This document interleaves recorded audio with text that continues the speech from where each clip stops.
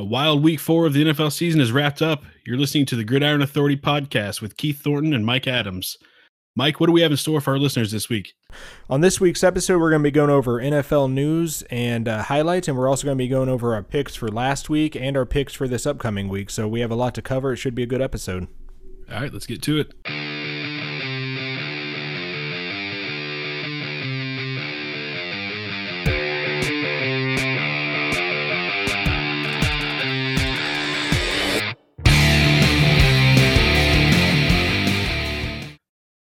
All right, week 4 of the NFL season's in the books. Let's get started with a bit of the news coming out of week 4.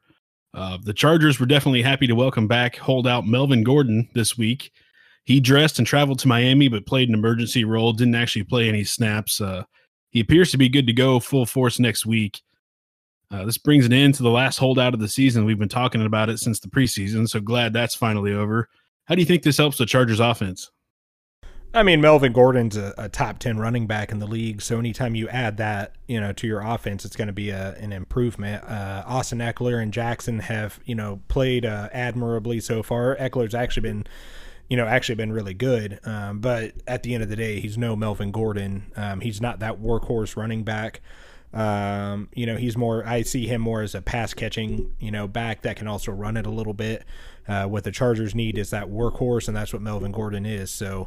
And Phillip Rivers statistically has proven throughout his career he's better when he has Melvin Gordon in the lineup. So I think now that the Chargers have gotten past their early season, slow start that they always have, getting Melvin Gordon back, I think this is where we're going to see what kind of team they really are. Yeah, and we said it last week that the Dolphins matchup couldn't really come at a better time because they started the season slow.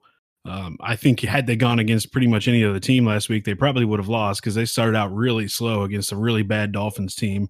Now they're going to get Melvin Gordon back, and I think it's good timing for the Chargers. They should be able to rebound nicely. Yeah, for sure. All right, on to some injury news. Chicago quarterback Mitch Trubisky went down with a really nasty-looking shoulder injury. Turns out he had, I think, a separated shoulder and a partial labrum tear. Chase Daniels came in, played good enough for the Bears to get a win. In the preseason, we talked about how much the Bears missed Trubisky when he went down last year. With the way Trubisky's kind of struggled at the beginning of this season, does this injury hurt the Bears as much this year as it did last year, or is Chase Daniel going to be able to keep things afloat? I don't think it hurts as much this year as last year. I mean, Trubisky had a good year last year statistically. I mean, he was a good quarterback, putting up good numbers last year. He's not really doing that this year. So I think all Daniels has to do is really just kind of come in and hold the ship steady. Just really don't mess anything up and make a few throws here and there and make enough plays to where they can't just stack the box. And if he can do that with that defense that they have, I mean, all they really have to do is put up 15 points or more in a week, and they're going to have an opportunity to win the game. So I think they're gonna be fine overall. This upcoming week they play the Raiders. They should be able to beat the Raiders. Then they have a bye week, and then they play the Saints, who are still likely to be without Drew Brees at that point. Obviously this, Bridgewater, he's won his last 2 games as a starter, but he also hasn't gone against a defense the caliber of the Bears. So I mean, I think the Bears they're going to be fine. I honestly expect them to win their next 2 games. And hopefully Trubisky comes back sooner rather than later, which is the consensus right now. But we'll see. Yeah, and another injury news for the quarterback position. Bills quarterback Josh Allen got a nasty helmet-to-helmet hit against the Patriots. Even though he kind of struggled early and threw a few picks, the Bills really gave the Patriots all they could handle in that game. If he misses time, how much does the Allen injury derail what the Bills are kind of building this year? I think this one's a lot more significant. Allen was not really having a great game or even really a good game against the Patriots. That was on both sides of the ball, that was a great defensive game. But when you look at it, Matt Barkley he's not Josh Allen. Josh Allen is a far superior runner. Allen's got one of, if not the best arm in all of football, so he can obviously stretch the field more than Barkley, and he can also fit the ball into some areas that Barkley just can't. I think if he does miss any time, I would expect it to probably only be a week. But I mean, if they can come in and kind of do what the Steelers did with Mason Rudolph on Monday Night Football and just allow Barkley to those short easy completions, build the confidence, let some of those guys make some plays after the catch. They may be able to squeak out the win this week, but this to me is a lot bigger injury than the Trubisky one.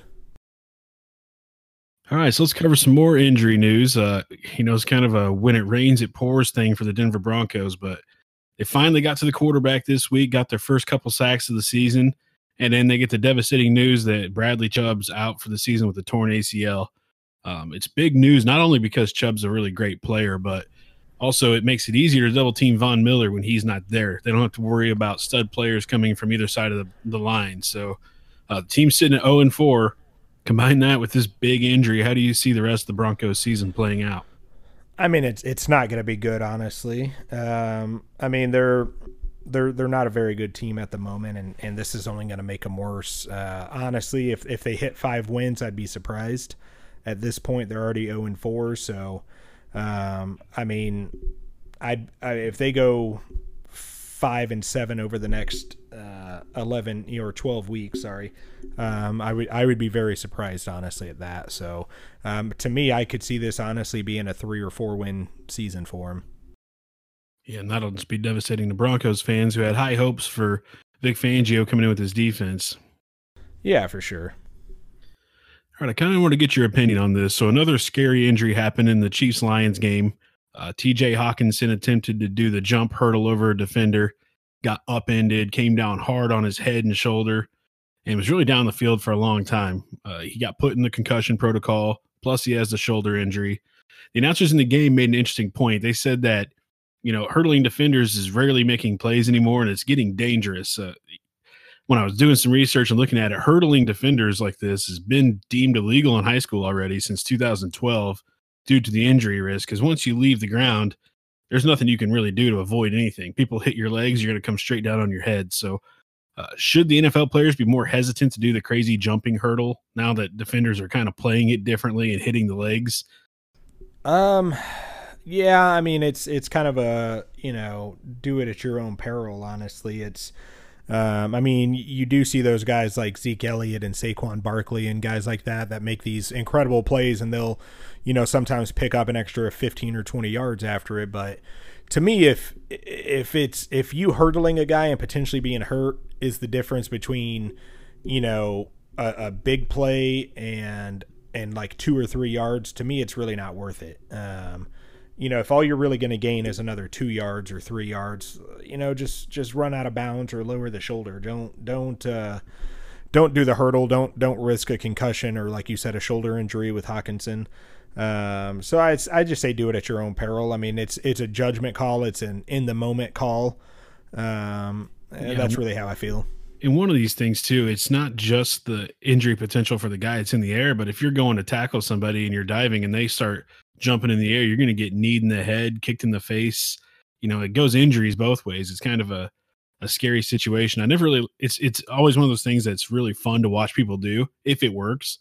But, you saw that kid, I can't remember which school it went against, but he's going against Kansas State. He got up into the air, got helicoptered, and ended up gaining he went 10 foot in the air, spun around, hit the ground. So luckily he didn't get seriously injured. Yeah, I do remember watching that. God. Was it Mississippi State maybe? Yeah, I think it was maybe Mississippi State. I think it was their quarterback. I think that was actually to end the game. I think that was, or basically put it away. I don't think it was the last play, but I think that was 4th down.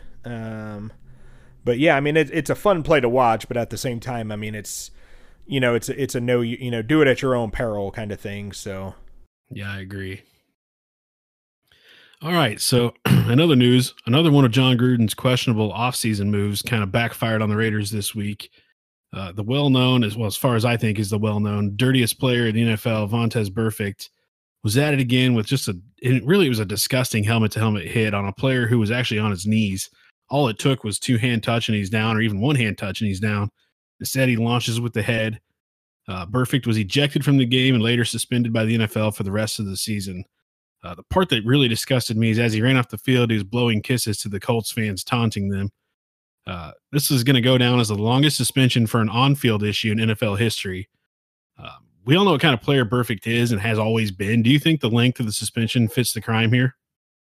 Yeah, absolutely. I mean, Throughout his career, he's been either suspended or fined 13 times. He's been suspended 10 games. He's been fined over $2 million. I think it's 2.2 million.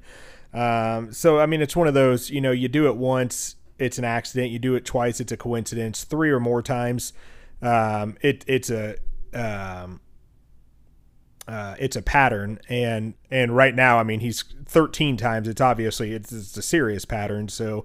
I mean, you saw the other Raiders player hit Doyle when he was down as well, but the difference between them, I think, is that Burfict lowered his head and launched himself at Doyle, whereas the other player, I can't think of who it was at the time, but I mean, he just more or less went down to make contact with him. He didn't try and launch himself. He didn't try and lower that helmet.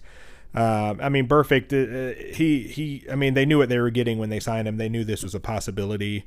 I mean, he's been the dirtiest player in the league for the last 7-8 years. Obviously, he cost the Bengals a playoff win back in 2015 with that hit on Antonio Brown.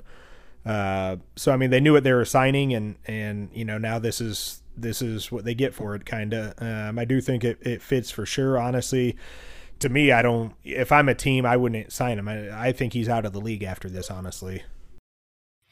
Yeah, and let's take a look at some other John Gruden offseason things. A lot of people were heaping praise on Gruden for giving these guys second chances, but he signed Antonio Brown, who arguably was one of the biggest off-the-field problems in the NFL.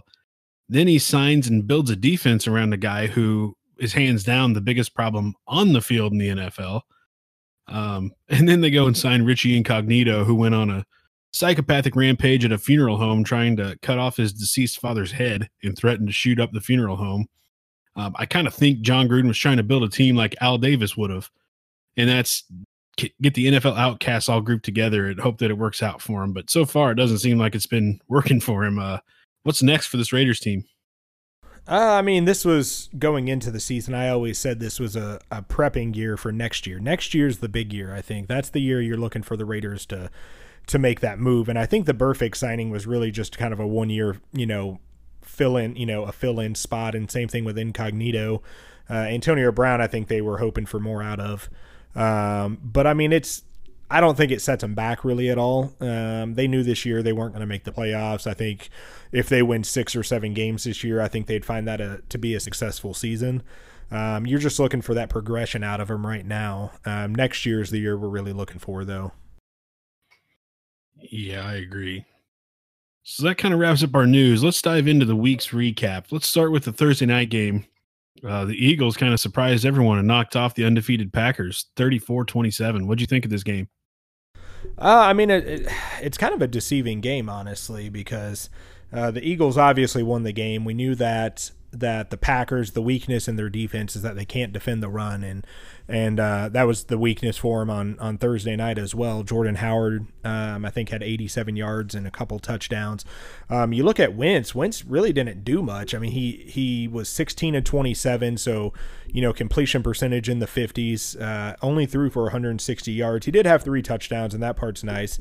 That's a good confidence builder. But I mean, it was kind of a weird game. I mean, you think the numbers would be higher with the amount of points they put up from both teams, because I mean, the Packers didn't run the ball very well at all.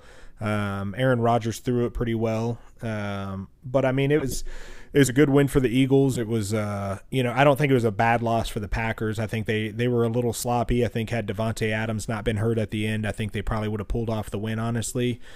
He was unstoppable throughout the entire game, but I mean, it's a good win for the Eagles. Good, good to get them back in the win column. Good to get some momentum for them. The Packers, like I said, I don't think it's a bad loss. I think they just kind of caught them on an off night. So, yeah, I expected more out of the Packers defense. I don't really think that the Eagles are that great of a team this year. So I think you're right on where it just kind of caught them off guard.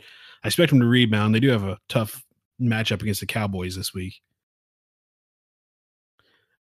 All right. In Daniel Jones' second start, the Giants got a big win over the Redskins. Like we kind of talked about last week, Dwayne Haskins made his debut, replacing Case Keenum during the game. His debut didn't live up to the Daniel Jones rookie hype. He threw 3 interceptions, no touchdowns in the loss. What'd you think about Dwayne Haskins and the Redskins in this one? The game kind of went the way I thought it would go. I mean, the Giants I mean, they're both bad teams, but the Giants are in a little bit better shape, even with Saquon Barkley out. Daniel Jones didn't have an amazing game. Threw for 225, one touchdown, two interceptions. He did make some plays with his legs again, which we talked about last week. Is kind of the big difference between he and Eli Manning. But with Washington, that game went the way I thought it would for them when they put Haskins in. They've been saying the guy's not ready to play. They were kind of forced to put him in with how Case Keenum was playing. I mean, right now, honestly, I still hope he doesn't start this next week. At this point, Keenum's not working. Haskins isn't ready. I think maybe give Colt McCoy a shot at least for a week if he's healthy enough. I know he's still having some leg injuries from last year. Or still coming back from that completely. So if he's healthy, I'd say give him at least one start, maybe two starts if he plays well. Give Haskins a little more time to get ready. But I mean, it was a good win for the Giants. I think they're back to 2-2 now. They're at 500. They're actually tied with the Eagles in that division, only one game back of the Cowboys. So, I mean, I don't think it's going to go. They're, going to have some tough games coming up. I don't think it's going to go anywhere for them, but at least it's some, it's a good direction. It's some momentum for them. So, I mean, good for the Giants. Yeah, the Redskins are going to have a little bit of a challenge no matter who's at quarterback this week going against the New England Patriots defense, which has been phenomenal this year. So I don't know if I think it's a lose-lose no matter who starts for the Redskins. I mean, yeah, and that to me, that's why I would put Colt McCoy in. He's your safest bet. I mean, Keenum's going to take a little more, risk, or is going to take riskier throws than Colt McCoy. Dwayne Haskins, I mean, you're just feeding him to the wolves at that point. I don't think it's going to help him in any way getting out there and just getting dominated. Colt McCoy, he's going to go down. He doesn't have the best arm, but he's accurate. He has good timing, so he can kind of come in there and manage that offense maybe a little better than either one of those guys. So for this particular week, I think that's the best guy to go with, honestly, at this point. Yeah. All right, so we got the Chiefs pulling out a close win over the undefeated Lions in Detroit. It's kind of a weird game. Pat Mahomes didn't throw a single touchdown, and he honestly looked a little bit off. He missed a couple wide open receivers. I got to give credit to the Lions. They were punching the ball out, forced 3 fumbles on the Chiefs, but the Chiefs still pull out the win. What are your thoughts on this game? I mean, number one, I got to say the Lions, I think, are for real. There were some questions on their competition level, but I mean, those guys, Matt Stafford's having a phenomenal season. Kerryon Johnson ran the ball well. Defense played pretty solid. With that being said, it's still scary. Like you said, Pat Mahomes didn't even have that great of a game, and the Chiefs still put up 34 points, I think. So, I mean, he had an off game and they still scored like crazy. Another concern I've talked about all season with the Chiefs, though, is still their rushing game, though. You look at it, from the outside, it looks good. You see 25 attempts, 123 yards, 3 touchdowns, but you take away McCoy's 39-yard run and you take away Mahomes' 25-yard run, and what's left over is actually 23 attempts for 59 yards. So you take away those 2 big plays, and you're talking about 23 attempts at 2.5 yards per on average. And so that's still kind of a concern for me with the Chiefs. I mean, it's nice that they got the big runs this week, but you can't count on that every week. So I do want to see some more consistency from the run game. I like that they're sticking with it. They're not just giving up like some of these other teams are when it's not working. At least they're giving an effort. They're trying to get the running game going. It's just not working. So I'm hoping that maybe they start doing some different looks, some different formations, maybe some cutbacks and misdirections, things like that, something to get the offense going, or the running game going, not the offense, obviously. So I have that was kind of my big concern with the Lions. I mean, I think for them, just keep doing what they're doing. I mean, they played a hell of a game. Like I said, Stafford, Kerryon Johnson both played great. The defense looked good. They were they were making, Mahomes look uncomfortable. They were forcing fumbles. They were punching that ball out of there. They were physical with the Chiefs, and I mean, just keep doing what they're doing. I mean, they look good right now. They look for real. Yeah, a couple of things really stood out for me in this game. I'm not too worried about the run game just because, they're running Darrell Williams, who before a couple of weeks ago, no one even knew who he was. Obviously, LaShawn McCoy is playing well, better than a lot of people expected. So I'm not too worried about that, especially when Damian Williams comes back and gets the ball rolling. Plus, they pass it more than anything. One thing that did stand out to me in this game, and we talked about it in the preseason, and we talked about it all season last year. So the Chiefs need a 2-minute drive. Last year, in every game that they needed a 2-minute drive, they scored in about 30 seconds, left too much time on the clock, allowed the other teams to come back. They finally put a 2-minute drive together where they run it down and punch it in with 20 seconds left instead of a minute and a half and close the game out. So on that, this is exactly the kind of win I want the Chiefs to get, because you're not going to get blowouts every game, and championship teams win close games like this. So I loved seeing it. I mean, that part I really enjoyed. That was phenomenal to see. I mean, that did cost them a couple games last year, both games against the Patriots and really that game against the Rams as well. So I mean, that was good to see a little more patience and not just, we've got the power, let's go down and score as quick as we can. Don't, now it was, let's go down, let's score, but let's not leave them any time either. So I think some growing and some maturity there with the Chiefs. I really think Pat Mahomes showed some leadership ability too, because right before that last drive, if you watched any of the mic'd up segments, he basically said, all we have to do is go out and be ourselves and we can drive down and score. And then on the fourth down play for him to take off, and he actually looked like he had quite a bit of speed on that scramble, just ran straight up the middle, slid down, didn't get hit, made some clutch throws to Travis Kelce on the drive, and really just orchestrated. It was kind of like a Peyton Manning or Tom Brady like 2-minute drive where he just kind of diced up the defense, moved it down the field. He used his legs when he had to, and he got it done. For sure. It was a good win. It was a good quality win. All right. So last week we talked about the up and down season the Falcons were having. They lose big to the Titans this week. Mark Mariota throws for 227 and 3 touchdowns.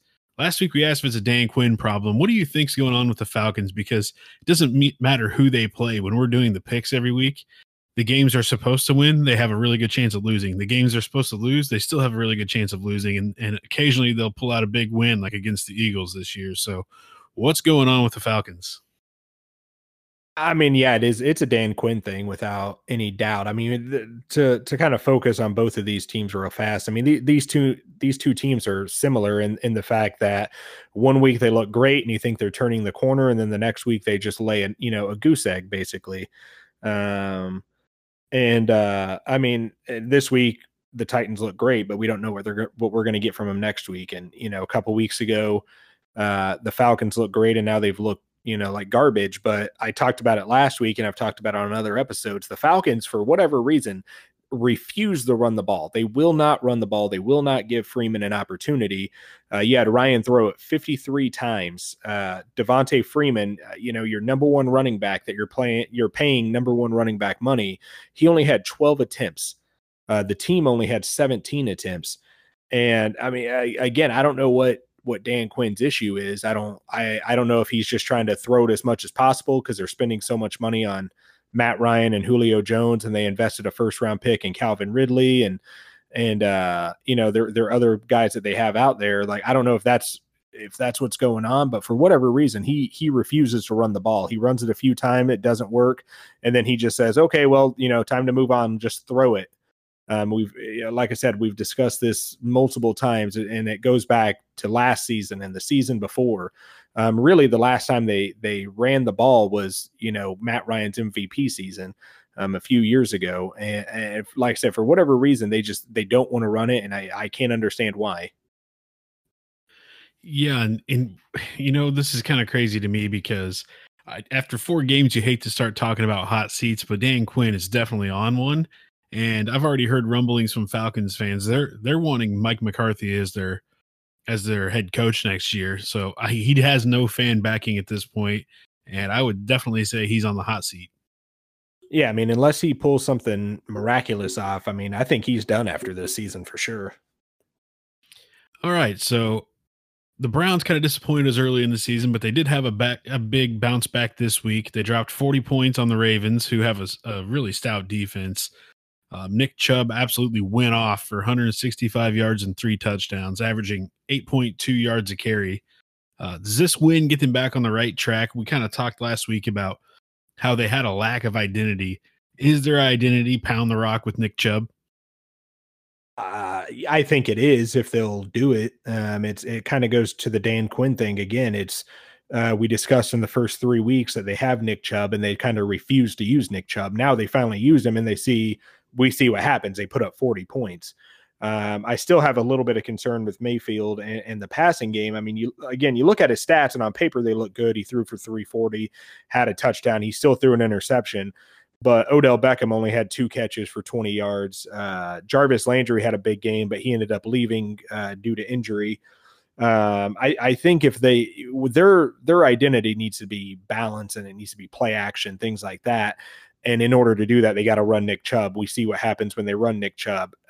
It's only going to get better when they get Kareem Hunt, mid-season. So I think if they decide that they want to run the ball like this every single week, at least give it an opportunity, then I think they have it turned around. But if next week they decide, Nick Chubb has 5 carries for 15 yards, they say, well, that's not working, let's just throw it downfield a bunch, then, we're right back where they were. So. Right. I'm with you on that. I mean, they keep trying to do the spread offense, Baker Mayfield out of the shotgun, but I feel like with the backs that they have, the offensive line that they have, they need to just keep on doing this. And I think they'll be fine if they do it. It's just a matter of will they, just like you said. Yeah, for sure. All right. So the Patriots pull off a narrow, hard-fought victory against the Bills.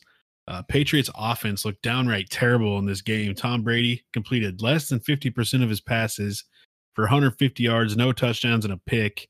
Luckily for them, their defense had a pick 6 or they might have lost this game. Josh Allen got knocked out in the fourth quarter. If he didn't, we might be talking about a Patriots loss right now. So what are your thoughts on this game? It was an ugly game on both sides. There were 5 interceptions between the two teams. Allen threw 3, Barkley, his backup, threw 1. Brady threw 1, obviously. What kind of surprised me is that the Bills were running the ball well. Frank Gore, 109 yards on 17 carries, and it was a close game, and they kind of stopped giving it to him, or just didn't feed him as much as I think they should have.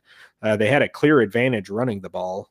They ran for about 35 yards more than the Patriots did, and they did it on less carries. So, I mean, they had the advantage running for sure, but they just kind of didn't feed it enough. So, I mean, it was a great defensive game on both sides, but both teams definitely need to clean it up a little bit on the offense. Allen, I mean, he's thrown a lot of interceptions early in the season. Hopefully he can get that straightened out, but Patriots, I think they're going to be fine. Everyone has an off game. We saw Mahomes had an off game. Now Brady's had an off game in the same week. It happens. But Patriots still won though. I think there might be a little bit more. I mean, Tom Brady really hasn't looked super great all year. I mean, even against the Dolphins, he didn't have a huge game. And I mentioned last week, 3 straight games against probably the 3 worst teams in the NFL. Now they're playing some better competition. I think there is some room to worry a little bit about this Patriots offense. I mean, if you told me that the Bills throw 4 picks and Tom Brady doesn't win by 3 touchdowns, I'd call you a liar. But it happened. I mean, he only scored 1 touchdown, 1 offensive touchdown, and they had 4 turnovers in their favor. So a little crazy. I mean, it does look a little worrisome for the Patriots, but we do this every year where we say this is it. The Patriots are finally slipping, and then come playoff time, they're the clear favorites and they dominate everyone and they go win the Super Bowl. So at this point, I mean, if he's still playing like this come week 12, 13, 14, then that could be some room for concern, but I mean, right now it's kind of falls in line with the Chargers every year. It looks like this is it. This is finally their year. They're slipping, they're falling down, and then they turn it around. Hey, the good news is one of these years we're going to be right. There will be that year that they fall right off a cliff on offense when Brady hits that age where he can't sling it downfield. I think this year's less about Brady and more about they don't even have any receivers. I mean, they're lacking offensive weapons for Brady. Whether his game's slipping or not, I just don't think they have the pieces on offense to compete like they have in the past. Yeah, I mean it's another one of those. They have some weapons. I don't think they're using him right. I mean, they have Sony Michelle, who to me is a number one workhorse style running back, and he's not really getting a lot of carries. Julian Edelman's been banged up, so that's a little different. And Josh Gordon, I mean, he's coming back from being suspended, so I think he's still kind of working his way into it a little bit. But I mean, they look off this year so far, but like I said, it happens every year, and they somehow turn it around and keep winning those Super Bowls. So, or at least go into the Super Bowl. So, Well, luckily for them, they have one of the easier schedules in the NFL this year. Obviously, playing that division isn't the hardest division, but I mean, they're going to get a nice bounce back game against the Redskins, probably. So, yeah, that should be a good one for him to come back. all right. So, Kyle Allen and the Panthers win again, this time against Deshaun Watson and the Texans. Um, Kyle Allen had 3 fumbles on 3 sacks, but somehow they found a way to win it. The Texans are one of those teams, kind of like the Falcons. They got a lot of preseason hype as a Super Bowl contender. They're 2-2 now. What I don't understand what's happening with the Texans, because they definitely play up and down to their opponents. They can play, the Chargers, beat them. They can play, the Panthers, lose to a backup quarterback. So what's going on with the Texans? I mean, it offensively, it comes down to pass protection. They traded all the stuff to get Laramie Tunzel in there at left tackle, and this last game against the Panthers, Watson gets sacked 6 times.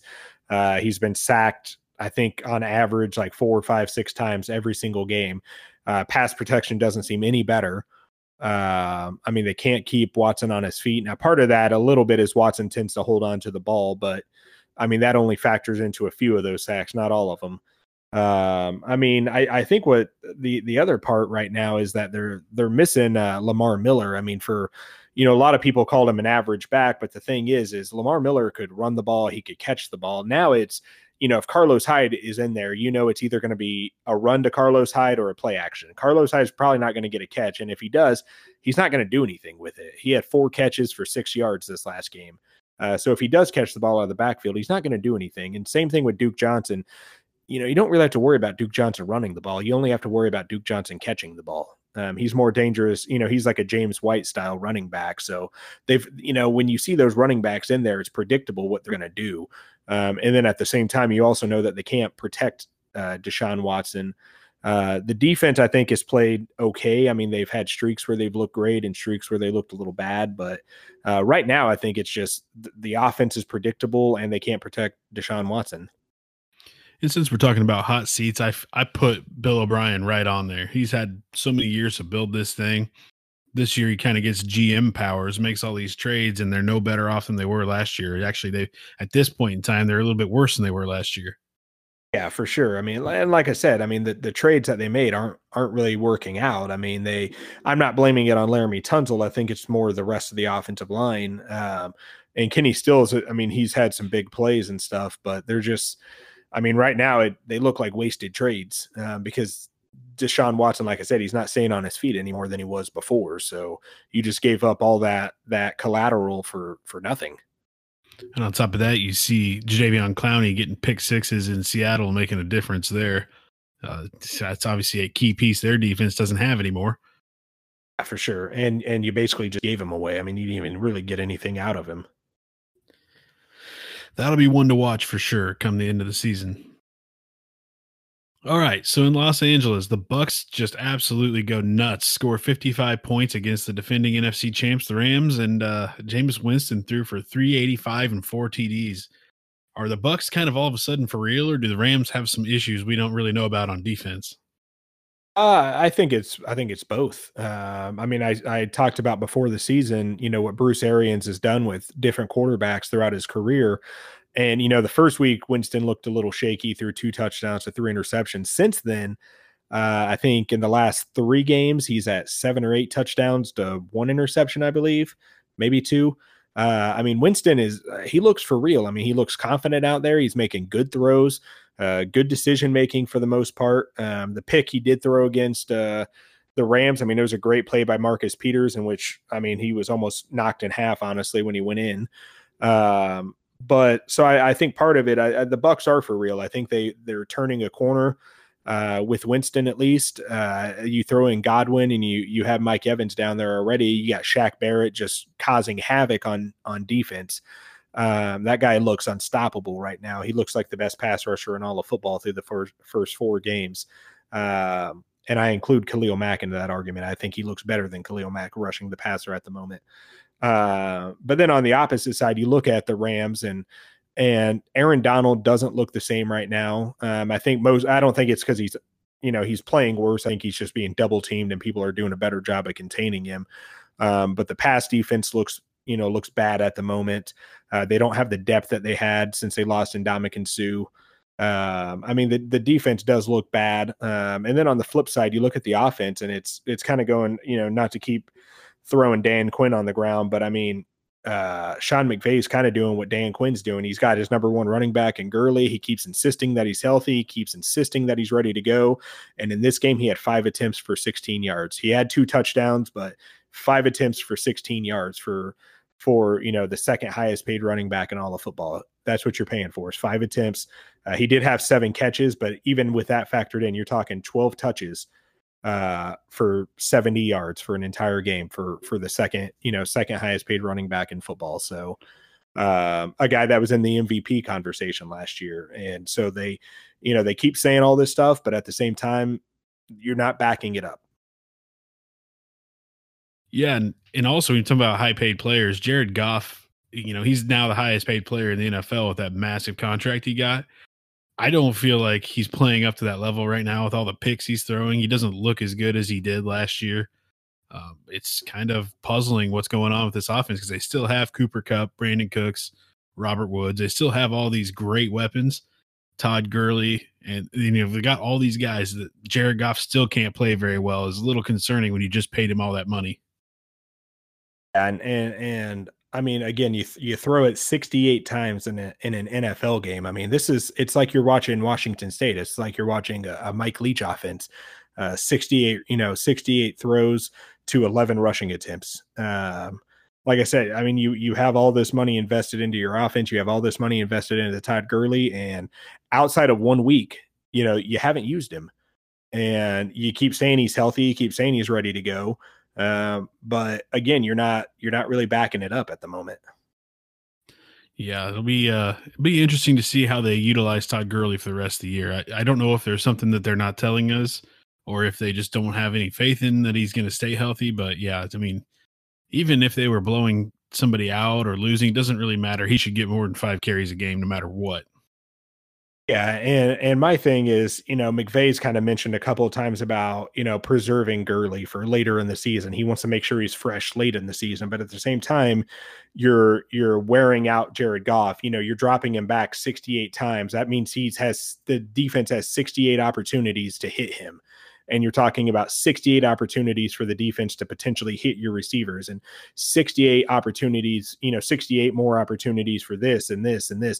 And so it's, by protecting one guy, you're putting the rest of your offense at a higher risk. So, you're talking 5, 6, 7, 8 guys at a higher risk to potentially preserve one guy.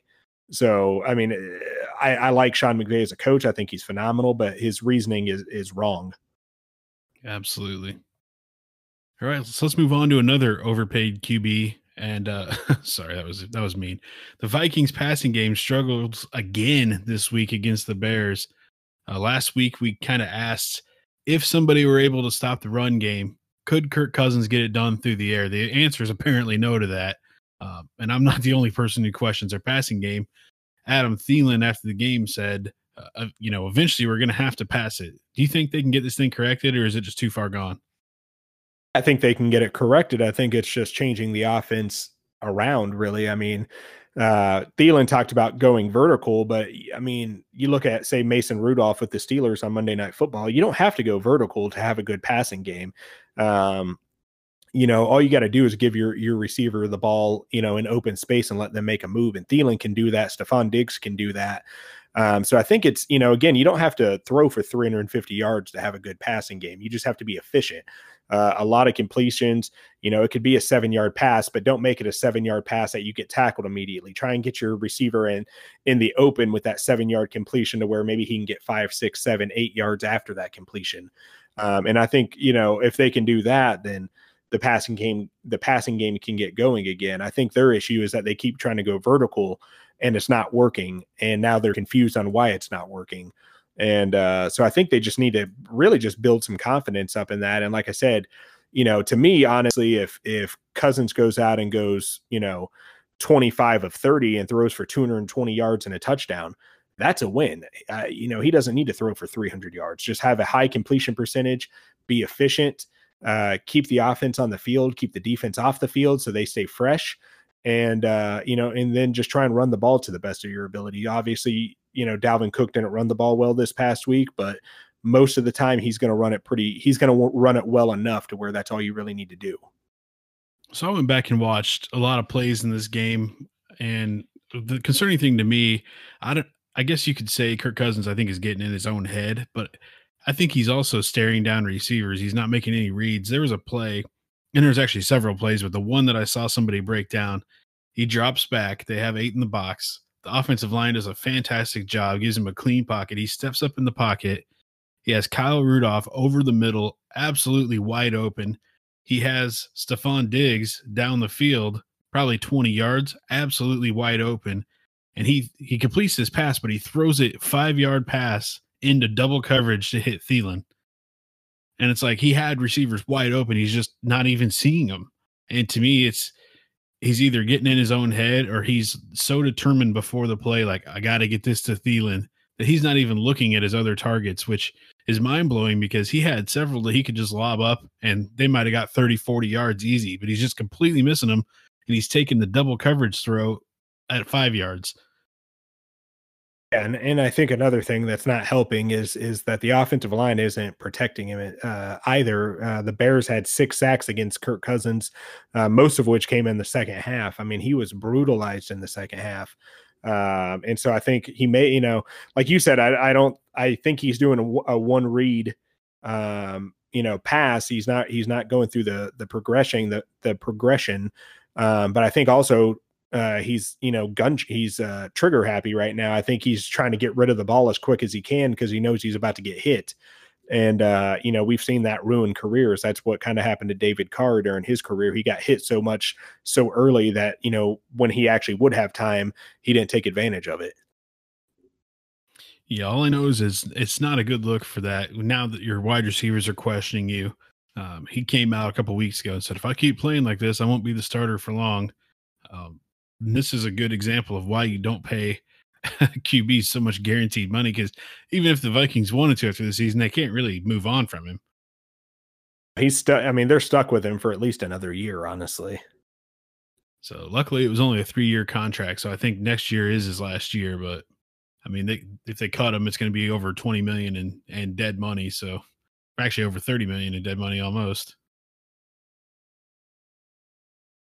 All right, so I think the only way for Kirk Cousins to erase the stigma around him is just to let the ball fly. I mean, he's holding on the ball too long, missing open wide receivers, throwing into coverage. I think what it boils down to is he just needs to go out there and have fun, just sling the ball around. I mean, he's got playmakers all over the field, so that's just what he has to do. Until then, he's going to keep this stigma surrounding him. And honestly, it's not going to get any worse if he does that. I mean, he's already playing poor. So what's the worst that could happen? He plays worse. I mean, it's not likely going to happen. Right.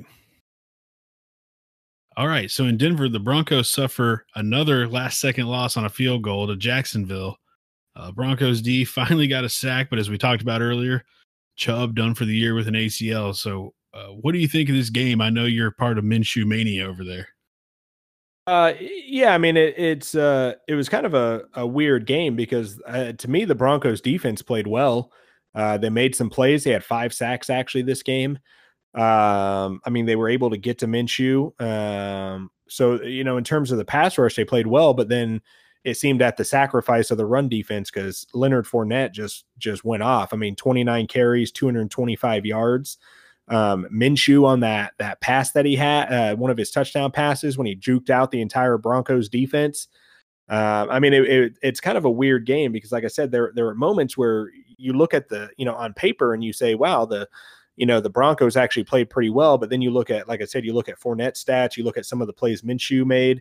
and they really didn't play that well. On the flip side, the offense, the Broncos, didn't really run the ball very well, but Flacco, I mean, they didn't lose this game because of Joe Flacco. People have been knocking him a lot, but I mean, the guy threw for 300 yards. He was efficient.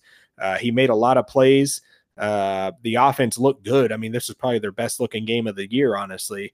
It just wasn't enough. I mean, Gardner Minshew and Leonard Fournette were just a little too much for Joe Flacco and the Broncos and Von Miller, and that's without Jalen Ramsey playing. So, I mean, with how that AFC South is shaping up, I mean, the Jaguars could be real contenders to win it, honestly. Yeah, they've looked really good, and the legend that is Minshew is growing so rapidly that I feel for Nick Foles because I don't think he's coming back. Yeah, it's if Minshew keeps playing like this, it's gonna. I mean, fans are gonna riot if they put Nick Foles in, which is funny because, like we talked about before, Nick Foles was on the opposite side of this in Philadelphia, where he was their Gardner Minshew essentially, and when Wentz came back, the fans kind of rioted a little bit about Wentz coming back. I mean, it's crazy, but what's the weirdest thing for me is people aren't even talking about the fact that Gardner Minshew is a rookie. Everyone's talking about Kyler Murray and how streaky he's looked. He's looked great at times and he's looked, bad at times. And they say, oh, well, he's a rookie. That's going to happen. And we talk about Dwayne Haskins not being ready. And, oh, well, he's a rookie. That's typical. And Daniel Jones, again, he didn't have a great game this week. Not a bad one, but not a great one. Well, it's a rookie. And Gardner Minshew, I mean, they're not even talking about that he's a rookie and that he was picked way behind these guys. He was a 6th round pick.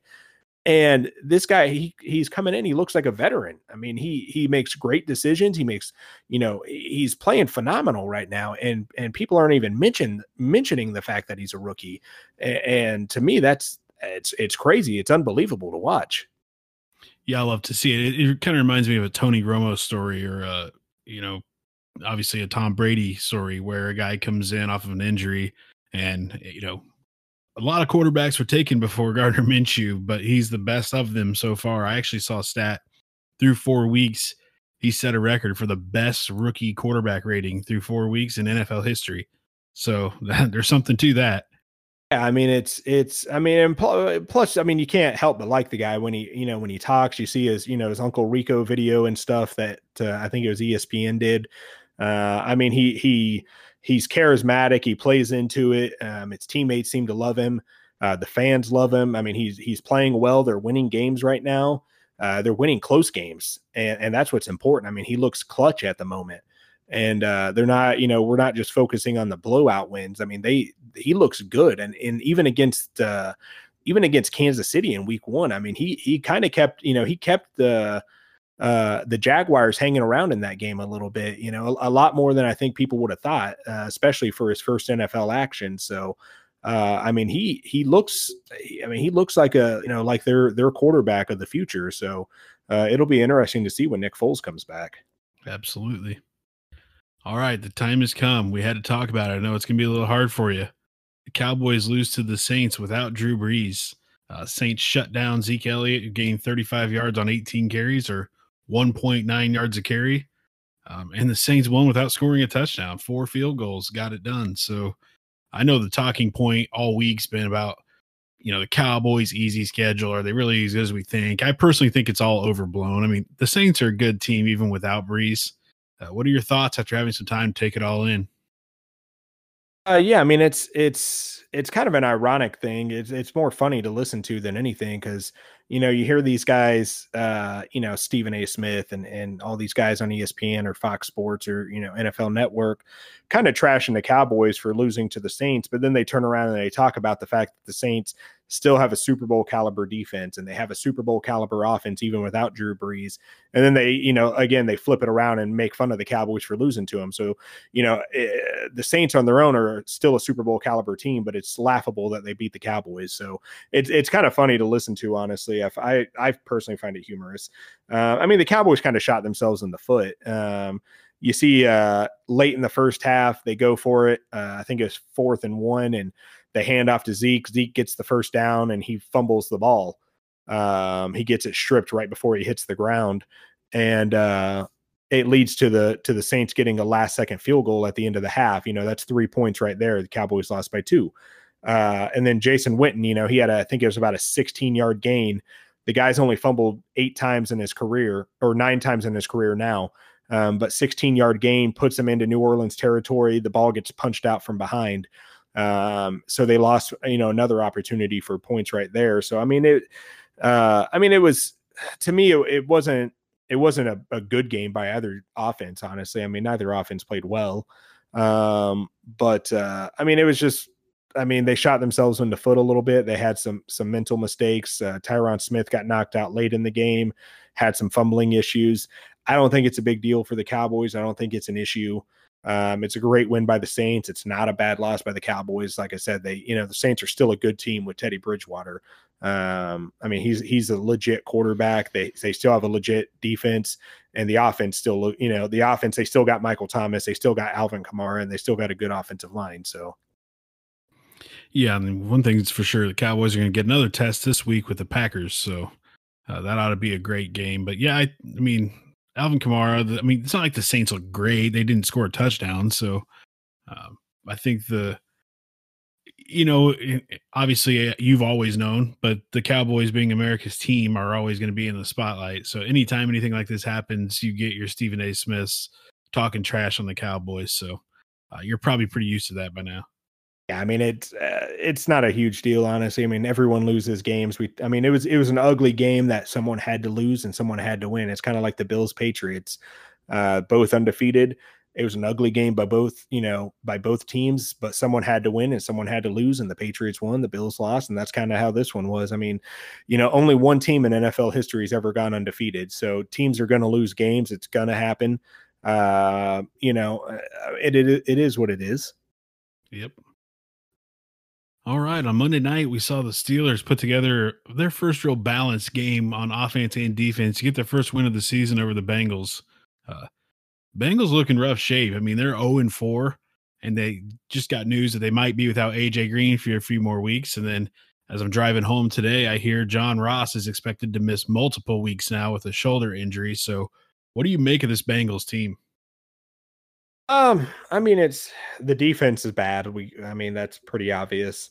The offense, right now they got no tackles. We saw the game against Pittsburgh on Monday night. Andy Dalton was sacked 8 times. Sorry.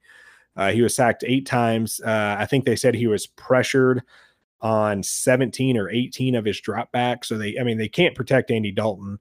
Joe Mixon really didn't have much running room. So they couldn't really run the ball, but they also couldn't, keep Andy Dalton on his feet. And then, the receivers, because of that, they didn't have time to get open. They didn't have time to complete their routes. And when they did, Andy Dalton was rushed and, was making throws on the run or throws as he was being hit. So, I like what Zach Taylor's doing. I think he's bringing an energy to the Bengals, which is good, but they just don't have the pieces right now. Their number 1 pick in the draft was was supposed to be their franchise left tackle, and he's out for the entire season. So they haven't been, they've been without AJ Green, who, when healthy, he's a top 10 receiver in football. John Ross has stepped up, but now they're without him, and Tyler Boyd stepped up, but he's been banged up a little bit too. And Tyler Eifert's coming back from an injury. Or a lot of injuries, honestly. So, right now they're just banged up and they don't have the pieces in key spots that they need. So, but credit to Pittsburgh. They played a great game. Again, Mason Rudolph, 24-28, 229 yards, 2 touchdowns. Going back to Kirk Cousins, the Steelers showed that you don't have to bomb it downfield. Rudolph only had 1 throw downfield the entire night, and yet, the Bengals couldn't stop him. They couldn't stop that passing game. So I think that's something maybe the Vikings should look into. So I think this funny quote from ESPN's Field Yates kind of sums this up. He said, other than left tackle, left guard, center, right guard, and right tackle, the Bengals offensive line's in good shape. So that kind of sums it up. Yeah, they've got no one. And it's shown. Again, they can't block for Joe Mixon to get the run game going, and they can't keep Andy Dalton on his feet. I feel bad for for all of those offensive guys. Because again, it's I think Andy Dalton is still a legit starting quarterback in the NFL. I think Joe Mixon. I drafted Joe Mixon in one of our fantasy leagues, and I've had Joe Mixon I think the last 3 years, and at least one fantasy league every season. And so I like Joe Mixon, and I say that as a Texas fan, and he's an OU running back, so that carries a little bit of clout there. But they can't block for him, and it's making him look bad. It's making Andy Dalton look bad. It's making the team look bad. But I mean, right now it's just you got to keep playing though. You got to adjust, maybe slide your protection a little bit to give Andy Dalton an extra half second, or maybe do some misdirections and some counters and things like that to get Joe Mixon going. But you got to do something to change it up though, for sure. So who I really feel bad for in this whole thing is my boy Zach Taylor from Nebraska here. So he gets the head coaching job. Since we're talking about hot seats, it should be the player personnel entire staff on the Bengals, because here's the thing that I hate to see. The Bengals, who are just continuously year after year, either middle of the pack or worse, somehow has no players. It's like, what are they doing with their drafts? What are they doing in free agency? I can't name one big free agent signing they've had. I can't even really name, outside of Joe Mixon the last few years, who their top draft picks have been. Whoever's making the decisions in player personnel is swinging and missing left and right on this team. And Zach Taylor gets to try to be this coach of a team that has no one on defense.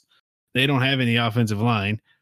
They're missing so many pieces. I mean, it to me, it's crazy just looking at it. I mean, yeah, John Ross is one of their higher draft picks, but you can't really name any big name players. They got to do a better job of getting pieces for Zach Taylor. And again, I think from a skill position standpoint, the Bengals are good. Again, like I think Andy Dalton is a top 15 quarterback in the league.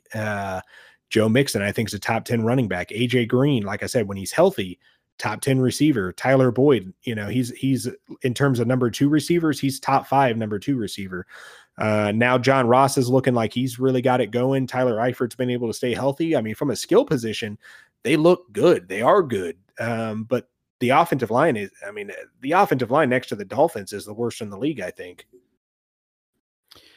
Yeah, and so to me, that's what they absolutely need to do. And I saw one person pose a good question, and it was, if you're the Bengals front office, do you trade an AJ Green for some offensive line help?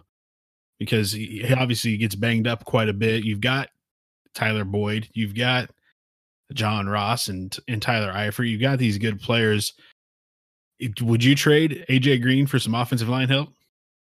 I'd look into it for sure. I mean, I wouldn't pull a Jadeveon Clowney and give him away, but I mean, if you can get a second round pick out of out of AJ Green, maybe a second and a fourth or something, or a second and a fifth, or even a third and a fourth, I think you have to take it. Honestly, he is getting. I mean, he's around 30. I think he's about 30 now.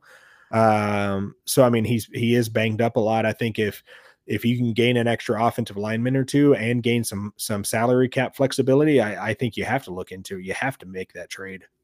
Yeah, and there'd be teams lining up, teams like the New England Patriots, of course, that just they don't have any stud playmaker wide receivers that would love to have AJ Green. Finally, if it were the Patriots, it'd be a wide receiver that finally doesn't have any off the field issues that they're trying to bring in.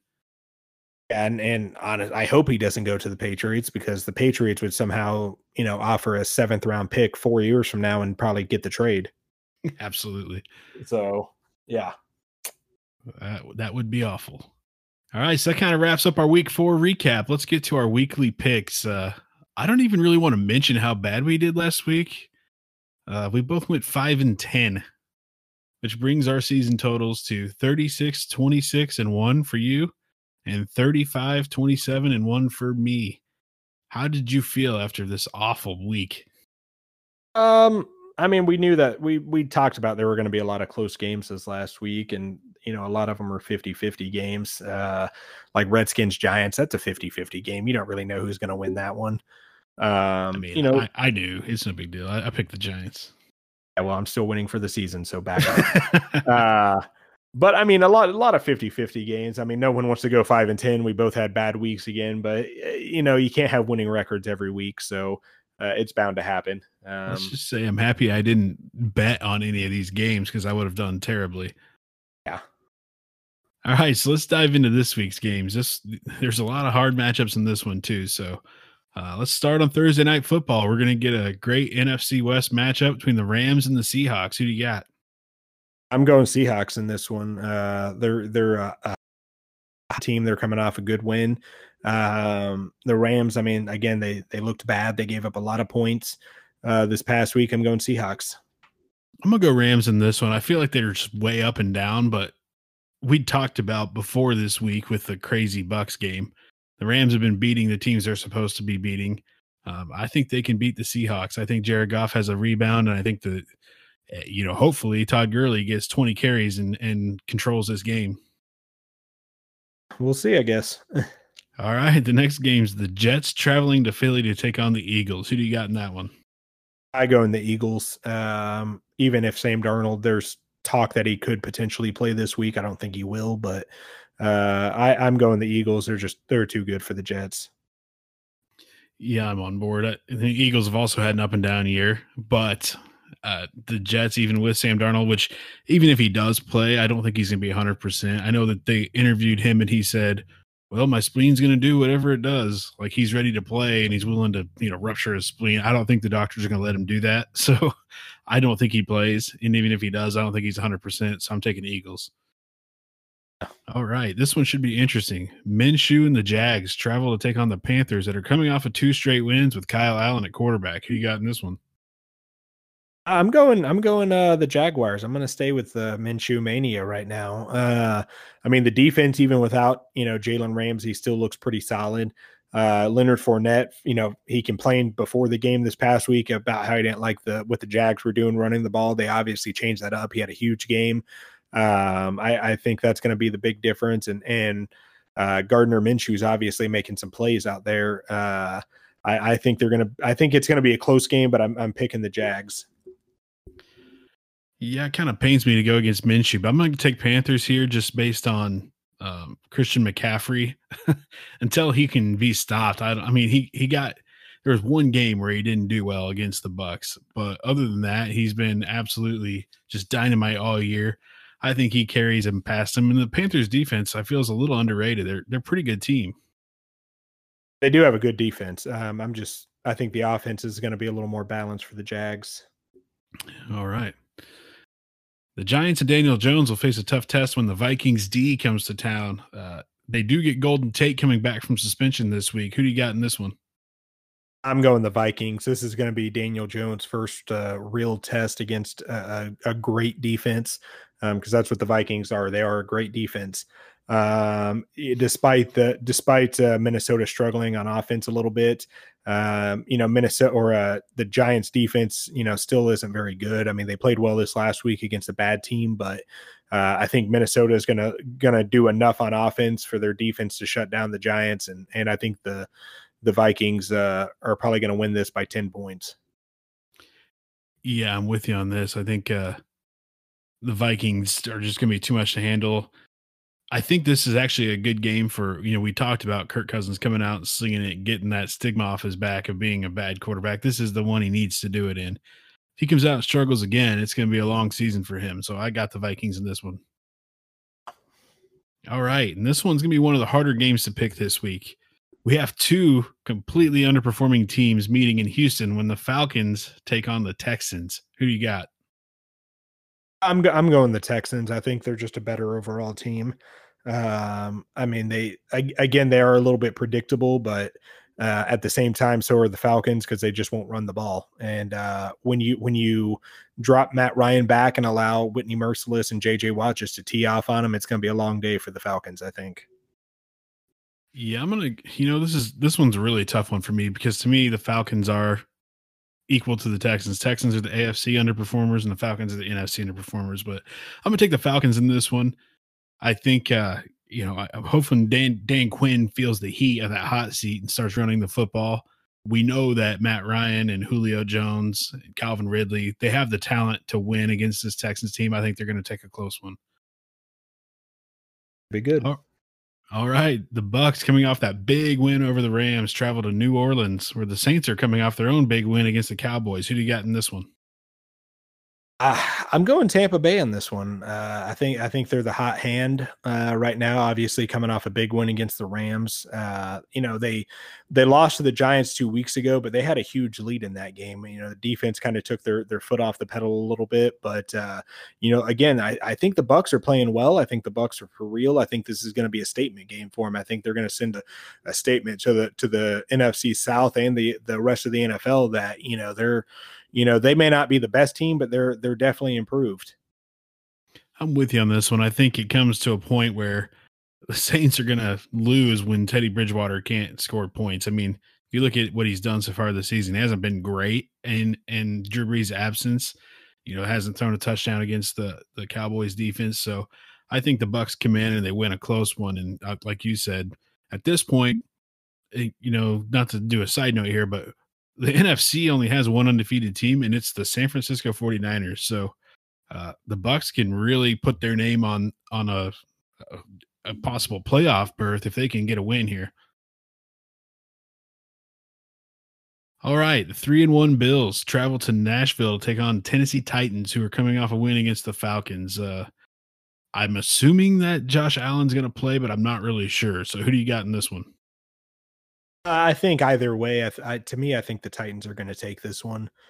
Right now they've looked a little unbalanced throughout the year, but I think they're going to get stuff going. They typically start slow and they usually pick up steam toward the end of the season. So I think this is where they start kind of building some of that momentum for that mid to late season run right now. I think they're going to take it. Yeah, I got the Bills in this one. If Josh Allen starts, I just really like their defense. I mean, you saw what they did to Tom Brady. They've done that to some good teams, and I think that the Bills defense is going to kind of get in Mariota's face and make them struggle. So I'm going to go the Bills in a close one if Josh Allen plays. All right.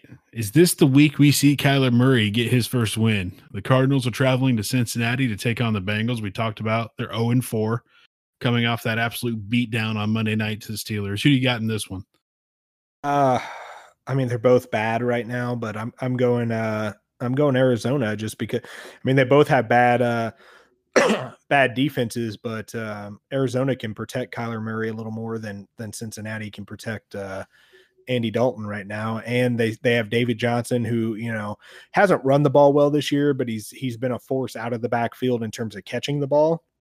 And Kyler Murray, again, he's looked streaky. He's going against a bad defense. I think Cliff Kingsbury is gonna do some stuff to put him in a situation to succeed. So I'm going Arizona in this one.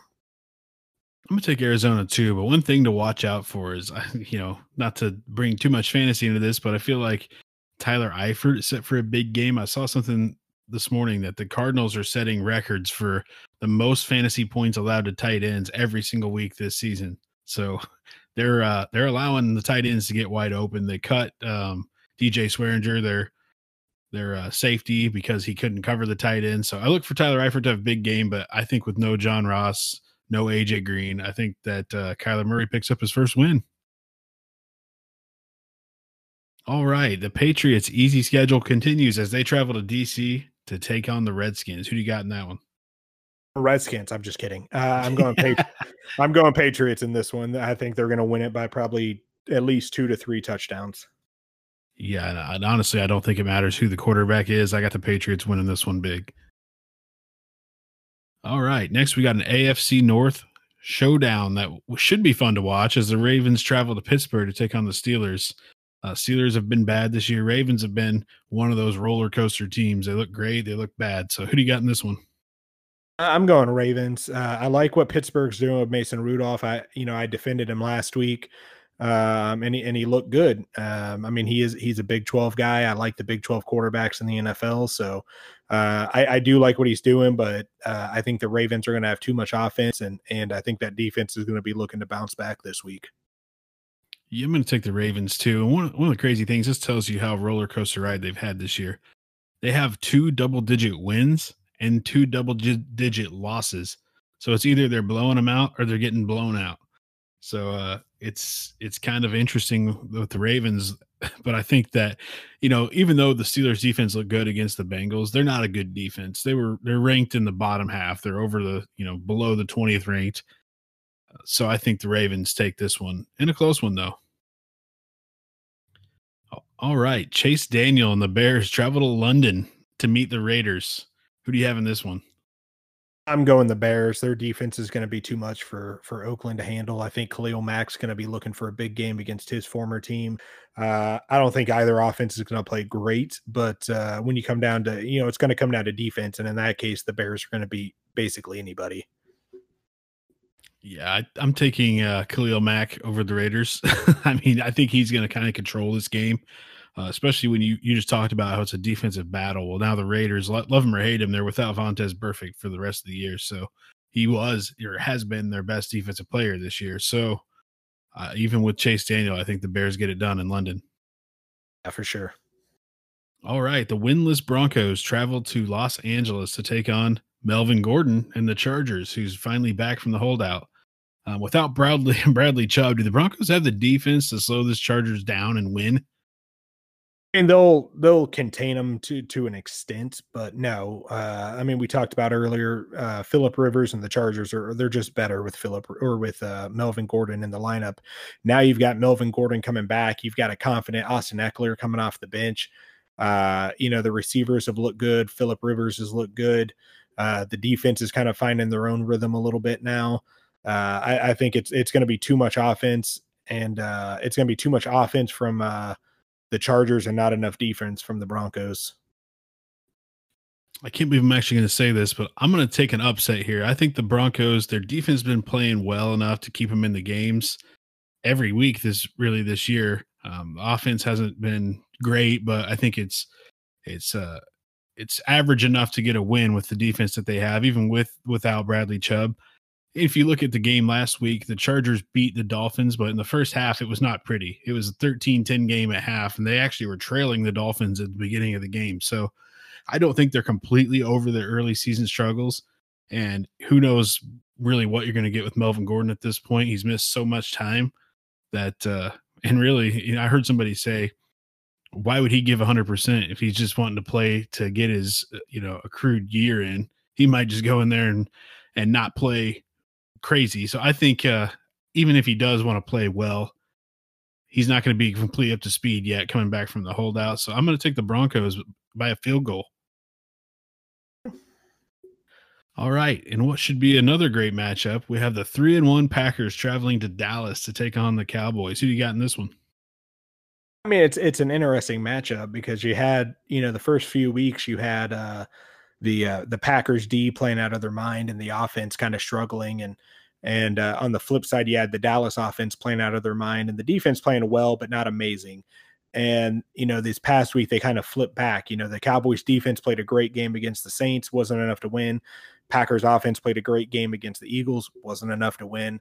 But I'm going with the Cowboys offense bouncing back better than the Packers defense. The Packers can't stop the run against anybody, and now you're going against the two-time rushing champion, the guy that's average yards per carry or yards per game average is higher than anyone over the last 3 years. And Zeke Elliott. So I'm going with the Cowboys. I think they're going to run wild on them. It's going to be a close game because it always is, but I think the run game for the Cowboys is going to be the difference. Yeah, this one's a really tough one to pick for me. I would have, I like the Cowboys a lot. I like the Packers a lot, but to me, when you look at it, I think the defenses are both really good. And, I think that the Eagles game might have just been a fluke for the Packers. I don't know if they were looking past or what the deal is, but they didn't look great. And like you said, the Dallas offense didn't look particularly great, so I'm going to make the even defenses. And when I look at it, I like Aaron Rodgers better than I like Dak Prescott. So I'm going to have the Packers winning a close one over the Cowboys. Sorry. That's my bad. All right. On Sunday Night Football, my Chiefs are hosting the Indianapolis Colts. This was a really highly anticipated game before Andrew Luck's retirement because it was a postseason rematch from last year. Jacoby Brissett's coming in. Who do you got in this one?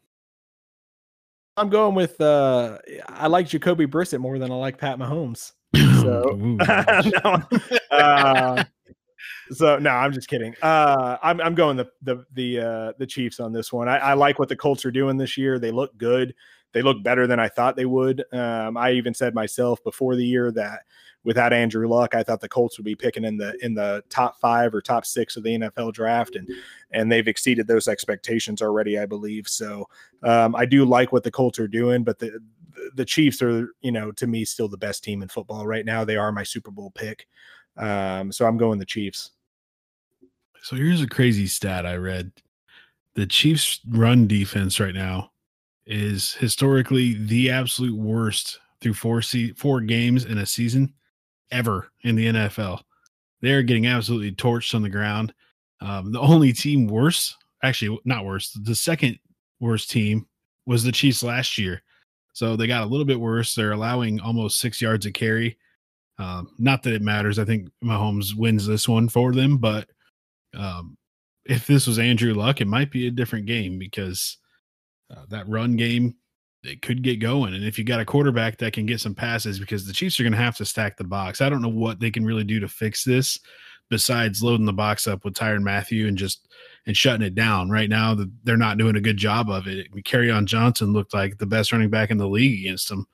And that's been we always joke about the Dolphins, how you want to start everyone that's going against them. Well, you really want to start whatever running back's going against the Chiefs because they're good for 150 plus yards and a touchdown. So I think this one isn't going to be as close as it could have been with Andrew Luck. I got the Chiefs winning it by 10. I think one thing to look into also is the Chiefs do have Morris Claiborne coming back. That's going to add some depth to that secondary. I think you talked about them stacking the box. I think with that depth and with that playmaking of Morris Claiborne, I think it's going to allow the Chiefs to drop 5 back or, something like that, and allow them to keep, 6 people in the box throughout the night and hopefully try and shut down that run. Because Claiborne's an upgrade from Chardavius Ward and honestly from Breland. He may be a little rusty this game, but I think it's going to give them an opportunity to keep more people in the box with him coming back. So that could play a factor into the run defense a little bit. And watching the Chiefs defense, it's one of the weirdest things you'll ever see. So they're not terrible in pass defense. They're really good at rushing the quarterback. For whatever reason, they just can't stop the run. I think part of that is lack of a really solid linebacking core right now. They've got some decent guys, but not great. But, they get pressure on the quarterback. They're good in the pass coverage most of the time. They do allow a few plays, but it's just really odd that they can't stop the run at all. And I think with the linebackers, that's what's hurting him also is, your defensive line, you've talked about the pass rush. That's what they are. Their defensive line is built for the pass rush. Their defensive line is built to shed blockers. Whereas when you see those linebackers that are great at run stopping, that defensive line, they're built to eat up those blockers, to clear the lanes for the linebackers to shoot in and hit those gaps and stop the running back. And that's not really how the Chiefs are built. Chris Jones and Okafor and all those other guys, they're meant to get through the blockers and go after the quarterback. And when that happens, it leaves the linebackers out to dry a little bit. So, it's kind of, you're sacrificing your run game to help your pass rush. And, but at the same time, if you go the other way, then, you may stop the run a little bit better, but you're also not going to rush. You're going to be giving the quarterback more time. So, I think right now, I think the best they can do is, hopefully have that secondary play a little bit better to where they can stack the box and try and stop the run that way is about the best they're going to be able to do right now. Yeah, and part of it too is I think the scheme.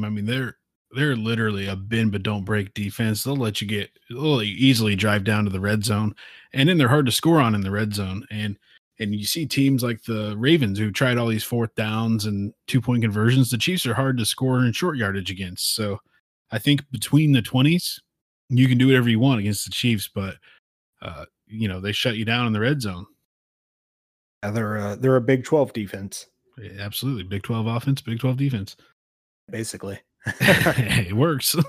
Yep.